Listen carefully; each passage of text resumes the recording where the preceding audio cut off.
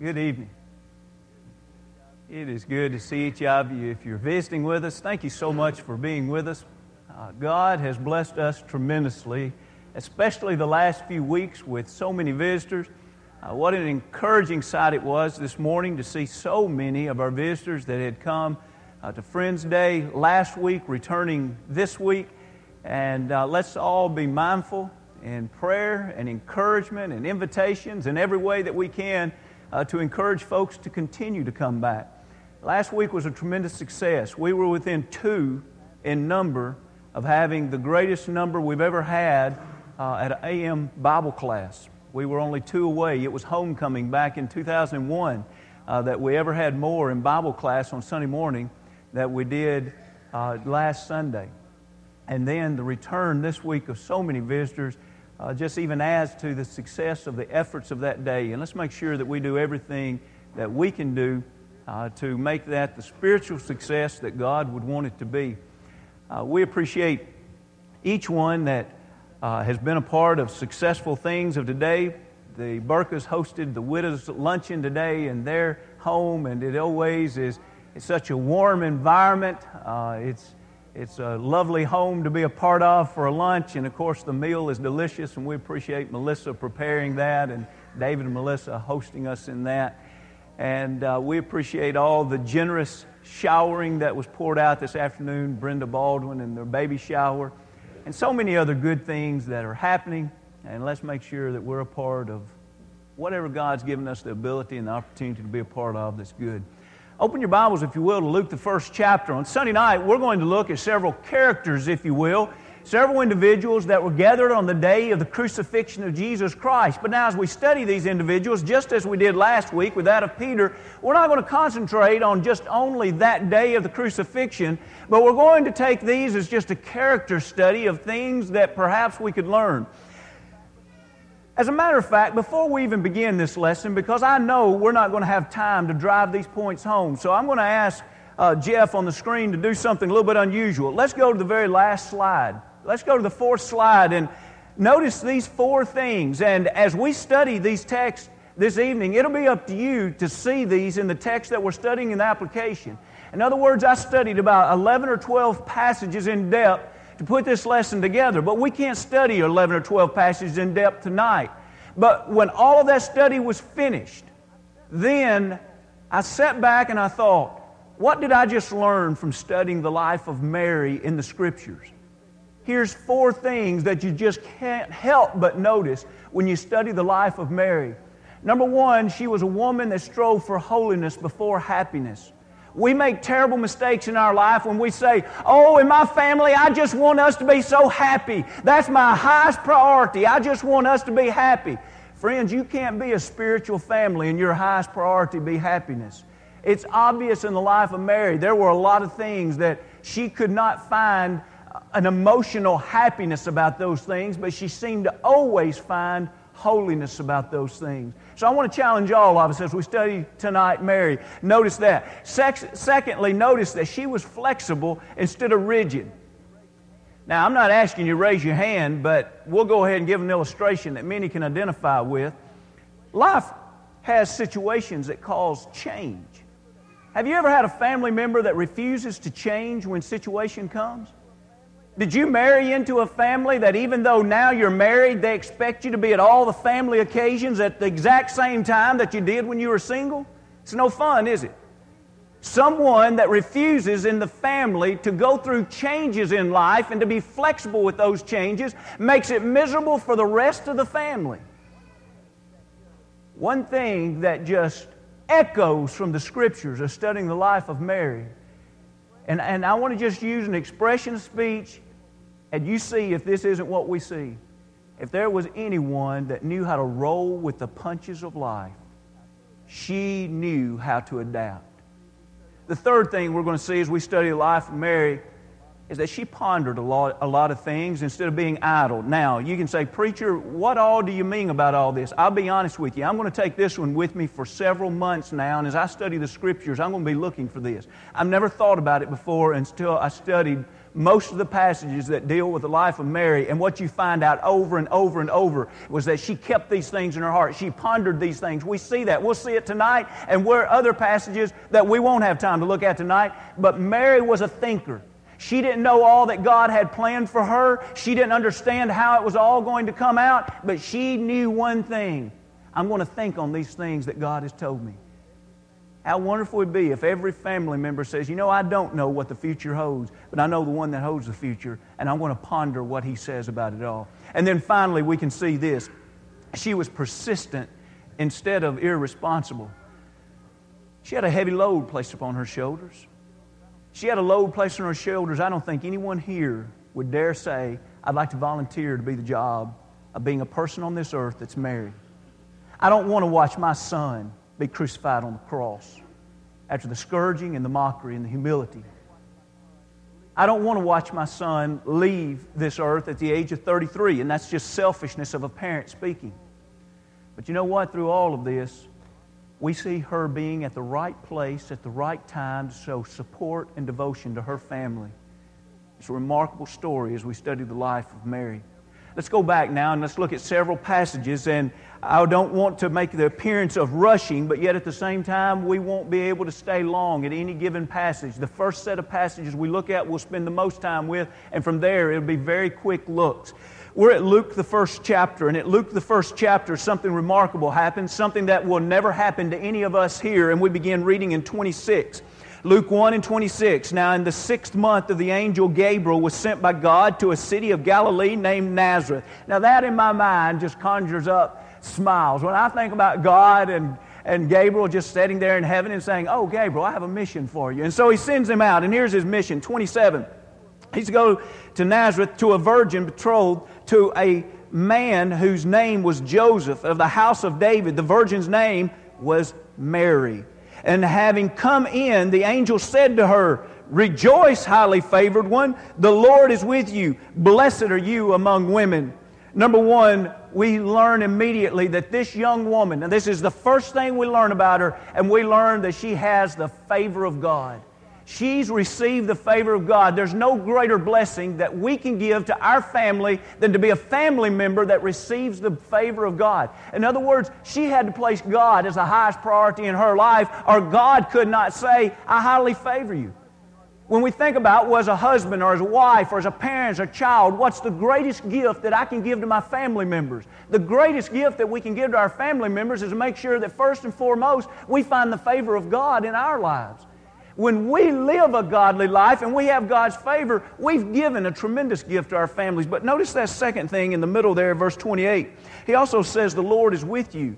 You see, she had tremendous resources given to her there. She was poor. If you and I were looking for a young woman that would be the mother of Jesus, most of us would look for someone that, well, let's make sure that she'll be able to send them to the right schools. We don't want them to be up in Galilee somewhere. Let's make sure that they're in Judea. Let's send them to the schools in Jerusalem. Well, let's make sure that he can wear all of the clothes so people won't laugh at him. You know, he just can't grow and develop if the other kids laugh at him. Let's make sure that she's experienced. We don't want her to never have children before. She needs to have 3 and 4 and make sure that she's done a good job with those. The truth is, if it were left up to us, Mary would probably be the last person on earth that we have chosen to be the mother of Jesus. But what did she have? She had the favor of God, and friends, there's no resource greater than that. When you and I have the blessings of God in our life, we may not have a lot of money, but we've got something money can't buy. What a wonderful gift, and the fact was she was blessed for it. Now, as this communication continues to talk between the angel and her, we want to skip down to verse 34 when she says to the angel, how can this be since I do not know a man? You see, now she's reflecting God's purity. It's interesting to me that we are not given many details about why God chose her. But in the Scriptures, this one detail is revealed. She's not a fornicator. Here's a young woman that has something even stronger than in our society today. We think about engagement and marriage. To be betrothed to another was even a stronger commitment than that of just engagement. But yet even there, Joseph and her were keeping themselves pure. Now don't say, well, that's just the way it was in that day and time. Wrong. There's been fornicators as long as almost the earth has been in existence. Here's a young woman that made a decision to live her life for God.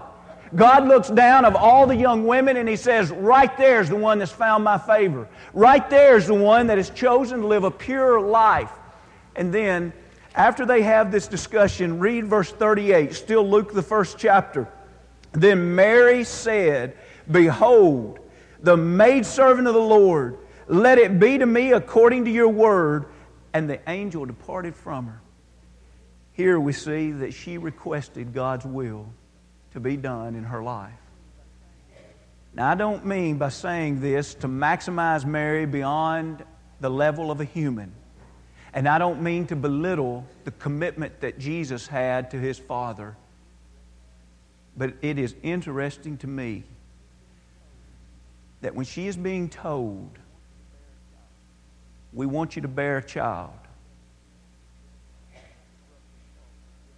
Now let's interrupt this thought for just a moment. I don't ever find anywhere in the Scriptures where God forced anyone to do anything. Noah had a choice whether or not he preserved the human race to build an ark. I believe with all of my heart, Mary had a choice if she would give birth to Jesus Christ. And the reason I believe that is because, number one, God never forces individuals to do things. And number two, she gives an answer of response here. Gabriel tells what the plan is. And instead of saying, no, I will not do it, she says, let it be as God has willed. Now, isn't it interesting that that's the way Jesus' life began on this earth, being born in the flesh by a mother who says, let God's will be done. And we read Jesus in the Garden of Gethsemane, and what do we hear Him praying? Thy will be done. You think He ever heard His mother pray like that? He probably had. Because that's the very answer she gives there to the angel. How wonderful it is when we as family members, that becomes not only the motto, but the deep inner etching in our heart that says, I just want to live my life letting God's will be done in my life. Now, where is that going to take her? She had no way of knowing the ride of life that was going to take her on by saying, okay, I will bear the Son of God on this earth. And let's see some of that.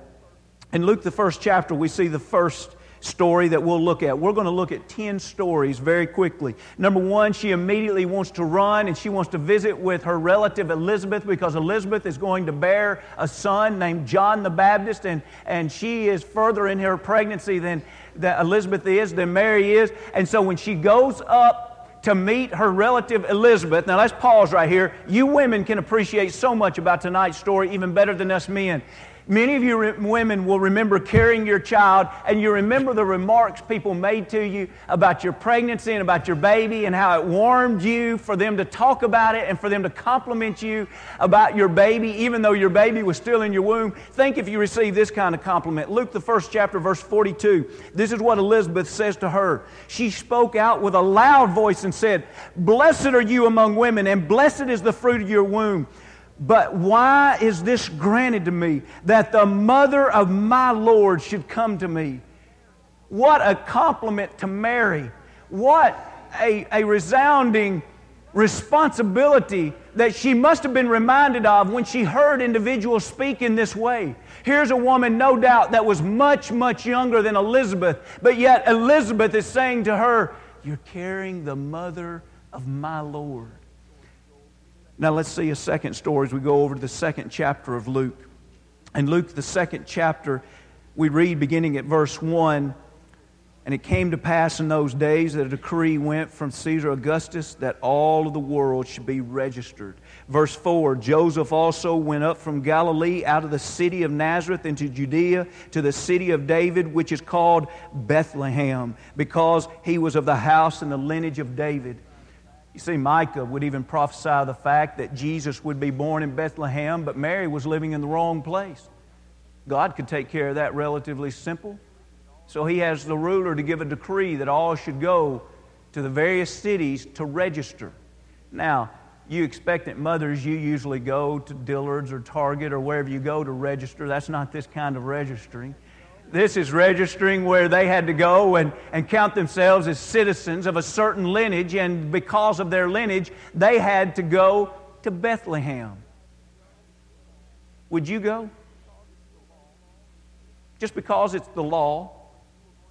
Would you obey the law if you were going to deliver, say, within a week, and you were poor, and you were going to have to ride a donkey 90 miles? Would you go? This tells us something about the integrity and the commitment of righteousness that this couple had. Joseph and Mary are a remarkable study. When they will load and travel 90 miles on a donkey, no doubt because of their poverty, having to pack food, put water in a goat skin. Can you imagine her saying, well, Joseph, you know, we'll probably bear this son before we return home. I guess I should pack some swaddling cloth. You think that's the way she planned out her first child? I mean, before Gabriel ever came. You think that's the way she planned it? Well, I tell you what I'm going to do. I'm going to get pregnant before I get married so that all of the friends can gossip about me and everyone in town will talk about me. That's what I'll do. And then I'll go on a long journey just before it's born because, wow, I like challenging things. You know, it's like women today that say, I want a natural childbirth. Can you imagine? Friends, I'm not trying to put in more in the Scriptures than what's there. I'm just saying, can you imagine, here's a young woman that she had no way of understanding and really no way of dreaming that her life would become this difficult. You see, the point is, her first priority wasn't happiness. Her first priority was holiness. And she was willing to be flexible and go wherever God needed her to go and her family needed her to go. And so we read verse 7, Luke the 2nd chapter. And she brought forth her firstborn son and wrapped him in swaddling cloths and laid him in a manger because there was no room for them in the inn. Now, just in case you haven't thought this through,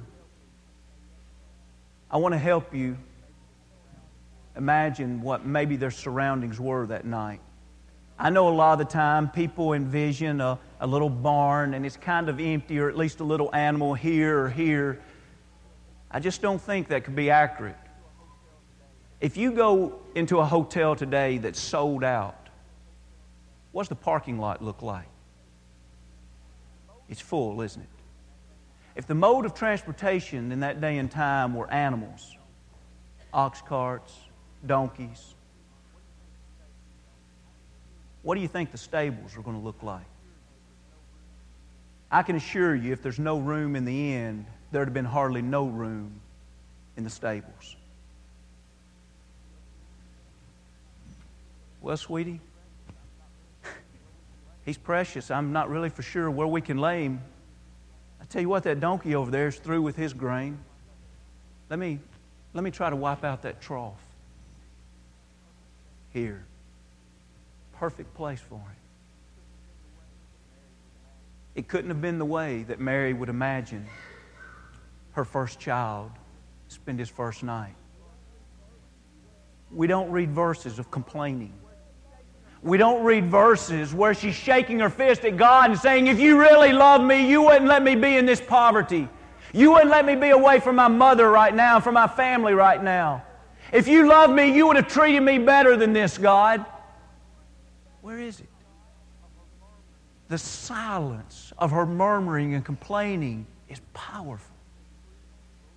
Here's a woman that proves her devotion to God in such a quiet and steady fashion. We go to the fourth scene. We can pick up with an introduction of it, Luke the 2nd chapter and 21, to prove their godliness. And when 8 days were complete for the circumcision of the child, his name was called Jesus, the name given by the angels before he was conceived in the womb. So you see, they were obeying the law just as God had taught them to do under the law of Moses, to have the male circumcised on the 8th day. And then there was the purification that the wife had to go through. The one that bore the son would have to go through this and then present herself in the temple for the sacrifice of cleansing. And we read about this in 22. Now when the days of her purification, according to the law of Moses, were completed, they brought him to Jerusalem to present him to the Lord. As it is written in the law of the Lord, every male who opens the womb shall be called holy to the Lord, and to offer a sacrifice according to what he said in the law of the Lord, a pair of turtle doves and 2 young pigeons. Now in Leviticus we learn why they would have offered the 2 pigeons. They would have offered the 2 pigeons because anyone that had enough wealth, just enough income to offer a lamb, would have offered a lamb. But those that were in poverty would offer 2 pigeons. And so to offer a sacrifice for purification, she goes and she offers this just as God would have them to do. So now they're on a journey, and even in their poverty, they're still doing exactly what God asked them to do. And there they meet Simeon in verse 25. And he comes and he says, Lord, now you are letting your servant depart in peace according to your word. This is after he's looking at the baby Jesus. And so can you imagine Joseph and Mary standing there and they're hearing all of this, but note these words here. Joseph and his mother marveled at those things which were spoken of him. And Simeon blessed them and said to Mary his mother, Behold, this child is destined for the fall and the rising of many in Israel, and for a sign which shall be spoken again. Now listen to this. Yes, a sword will pierce through your own soul also, that the thoughts of many hearts may be revealed. What a mouthful he said there that day to that young family. He said, let me tell you, your son's going to do great things, but your heart's going to be broken. Anna comes up and she encourages him also. The end of 38 says, and spoke of them to all those who look for redemption in Jerusalem.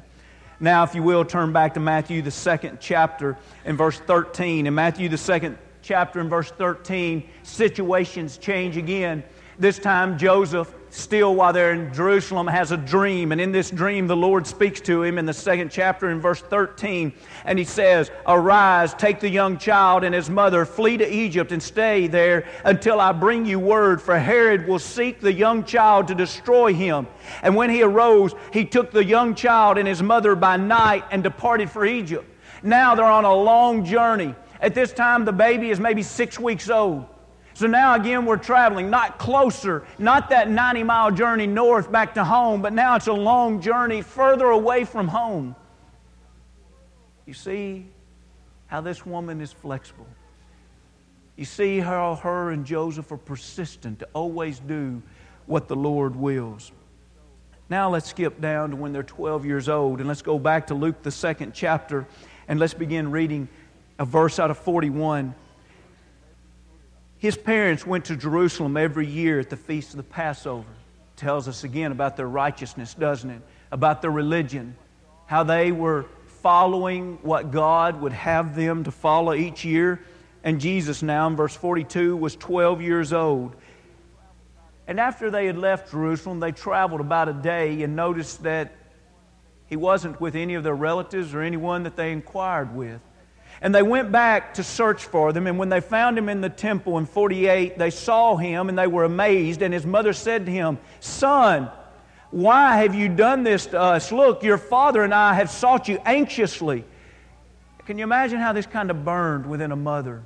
A burning of confusion, because she knew all of these other things that had been said to her throughout the life of this child. And the son says, Why do you seek me? Did you not know that I must be about my Father's business? But they did not understand the statement which He spoke to them. And they went down, but He went down with them and came to Nazareth and was subject to them. But His mother kept all these things in her heart. If you lost your child, and your child was gone for a few days, and finally you found your child, wouldn't you want them running back to you and giving you a big hug instead of saying, Why did you hunt for me? Don't you understand whose business that I'm to be about? Start building in your mind on this fact of how difficult it must have been for Mary to go through this transition of understanding that her son must be involved in something that's so much greater than her and her relationship with her son.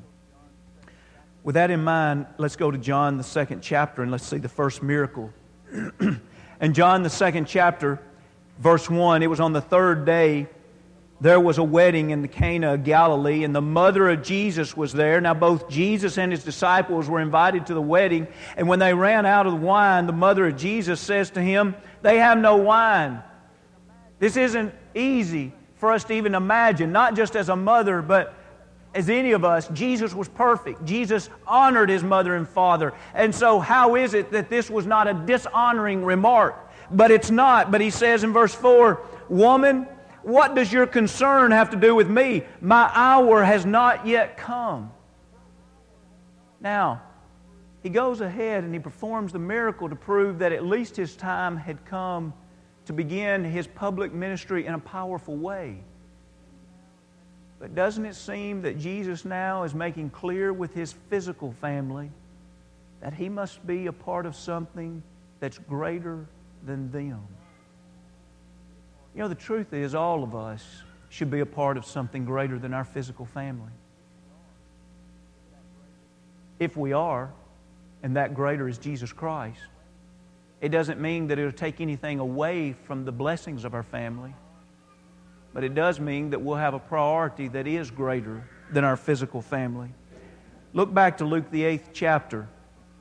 In Luke the 8th chapter is a passage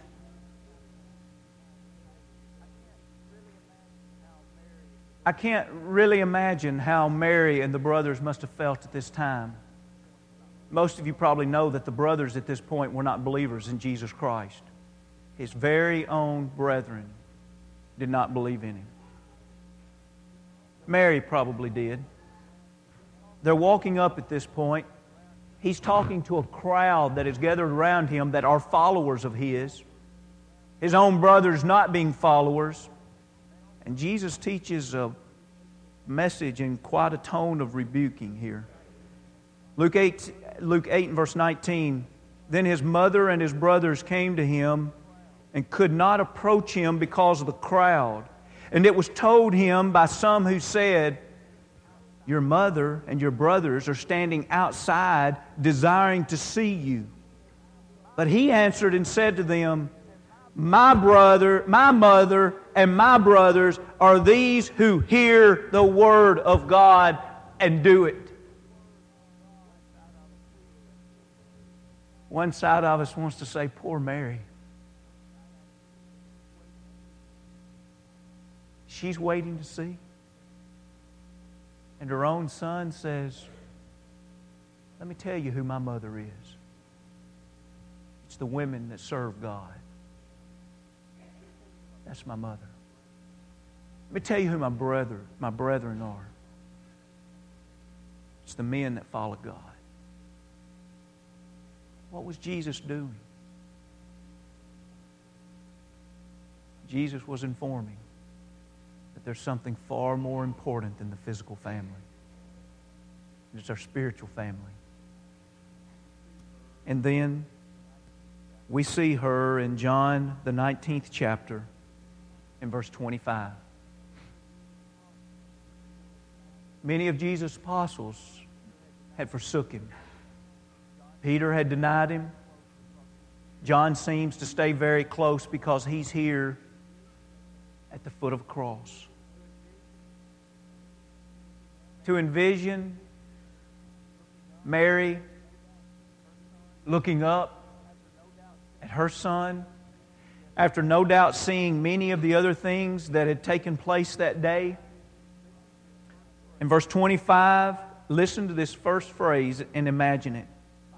"Now there stood by the cross of Jesus His mother."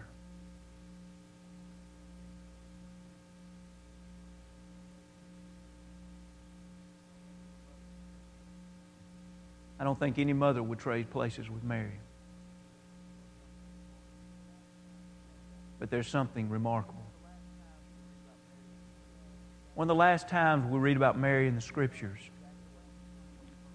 she's done exactly what Jesus told her and the followers to do after His resurrection. Go back to Jerusalem and wait. He gathers them together, and she must, it's implied there, that she must have seen her Son ascend into heaven. And that within itself is another occasion that we could talk about. But then they go back and they wait in the upper room just as Jesus tells them. And when we read in Acts, the first chapter, He gives a list of the ones that gathered and they're waiting and they're praying. In verse 13, it goes over the 11 apostles that are apostles at that time. And then in 14 says, these all continued with one accord in prayer and supplication with the women and Mary, the mother of Jesus, and with His brothers. Now His brothers are converted. Now they're believers in Jesus Christ, the Son of God. And don't you know that Mary had so much to do with that because she would not leave Him. Even when His brothers wouldn't believe in Him, she seemed to always believe in Him. Now, because they're waiting as they've been told, and then in Acts 2 on the day of Pentecost is what they were waiting for. They were waiting for the Holy Spirit to be poured out on the apostles, and then they could stand and preach so that every man could understand in the tongue. Do you remember who was gathered in Acts 2? Jews from every nation. And do you remember what they were guilty of? Remember Peter's words here in Acts 2 and 22? And as we read these words, I want you to imagine Mary sitting in that audience. Mary sitting in the audience.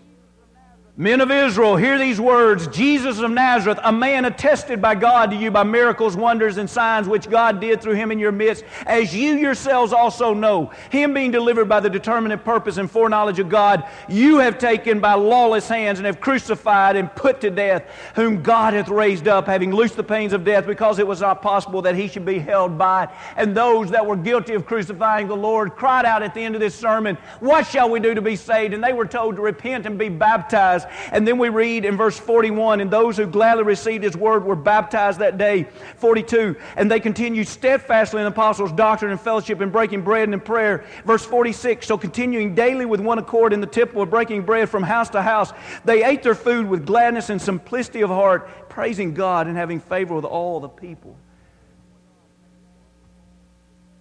I wonder where Mary was in all of that. When those people were coming out of the water, they'd been baptized into Jesus for the remission of sins, but yet they were guilty of crucifying Jesus. I wonder if she went over and gave a hug to the ones that were responsible for crucifying her Son just 50 days earlier. And when they went from house to house, eating and visiting and praying with each other, I wonder if Mary went into their homes and visited with them. The Mary I read about in the Scriptures, I would say she probably did. Friends, tonight, it may be that we make these family matters too complicated. It could be as simple as if we want to be the family member we ought to be in our physical family, let's just put God first in everything.